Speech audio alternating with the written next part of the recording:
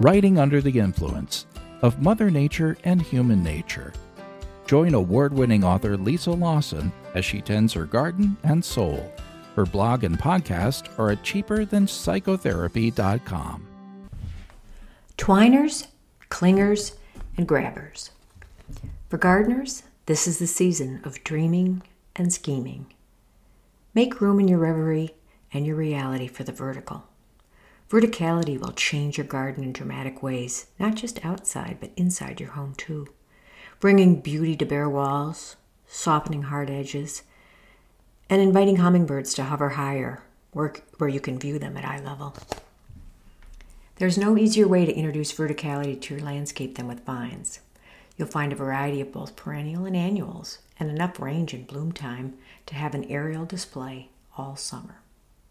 For me, it all began innocently, attempting to hide 2 unsightly meter boxes and their wires. Hydrangea worked slowly but effectively. A bonus, in 3 years, a robin found the meter box smothered in thick foliage, an ideal site for a nest, despite the meter reader's monthly hacking. Then I got vertically challenged. Okay, I'm short, but I'm also short on space. So I started eyeing the size of the house, the empty garage wall, a rambling stone wall, and even trees. Before you start eyeing a site where your vine will thrive, be it sun or shade, you need to determine if it can climb on its own or if it needs what I call assisted climber care. A trellis, a fence, a few twigs, string stretched between something. All will do nicely for the vertical assist.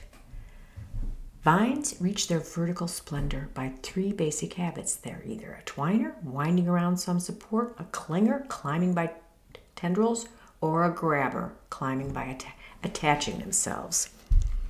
Twiners.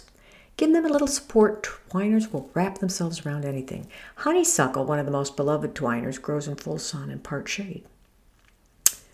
Lonicera mandarin offers bright orange blossoms but no fragrance. Dropmore scarlets works on a trellis or cascading over a stone wall, and it's relatively pest and disease free.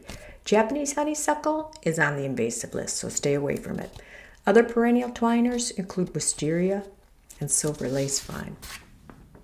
The clingers. Clematis and passion flower, 2 beloved clingers, produce delicate branch-like tendrils on either side of a main leaf stalk. Failing to provide nearby support will leave these clingers flat out on the ground and in an indelicate pose for any vine, but especially a clinger. The grabbers and the holders. Now, this group of vines climbs by means of 2 types of attachment, adhesive discs or root-like hairs. Boston ivy and Virginia creeper use disc-like suction cups, and trumpet vine produces tiny root hairs that grab any surface. Grabbers are ideal for a house or a stone wall, but these vines form strong attachments, and if you decide to remove or relocate them, they may leave marks, or as my teenage nephew calls them, vine hickeys. Annual favorites. Nearly every gardener has a favorite annual vine. In my neighborhood survey, the winner was Morning Glory, with Scarlet Bean Runner or Runner Bean in a close second. Then the following vines racked up some votes: Queen of Hearts Sweet Peas, Cathedral Bells, Nasturtium, and an honorable mention goes to Black-Eyed Susan because it scrambles with abandon atop a stone wall. The sky's the limit, so don't forget to check how quickly and how high your vine grows. I blithely scattered some hyacinth bean seeds below a 2nd-story window one May, gave them a trellis and forgot them. Before the end of the summer, my husband complained that our bedroom was like a little shop of horrors. The vine had made its way through a dime-sized hole in the screen in one season. Ivies, on the other hand, are champion dawdlers. Creative combinations. Pair vines for innovative results. The White Flower Farm features fetching pair of perennials, Rose New Dawn and Clematis Etoile Violet. The pale pink double-flowered rose is beautiful support for the purple of the clematis on my large trellis. On the patio, my goal was to extend blooms for evening alfresco dining, so I united hyacinth bean and white moonflower. These 2 carefree annual climbers are compatible aesthetically. The dark purple pods of the hyacinth bean contrast with the stunning white moonflower blossoms that opens at dusk. Once the moonflowers unfurl to a glowing 4-inch orb, bats swoop in like the airborne express of pollinators.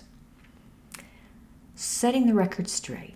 We sang it in school. Tell me why the ivy twines. For the record, it doesn't. It grabs. Grab, twine, or cling, vines change the look of any garden in dramatic ways, with few requirements other than a little support.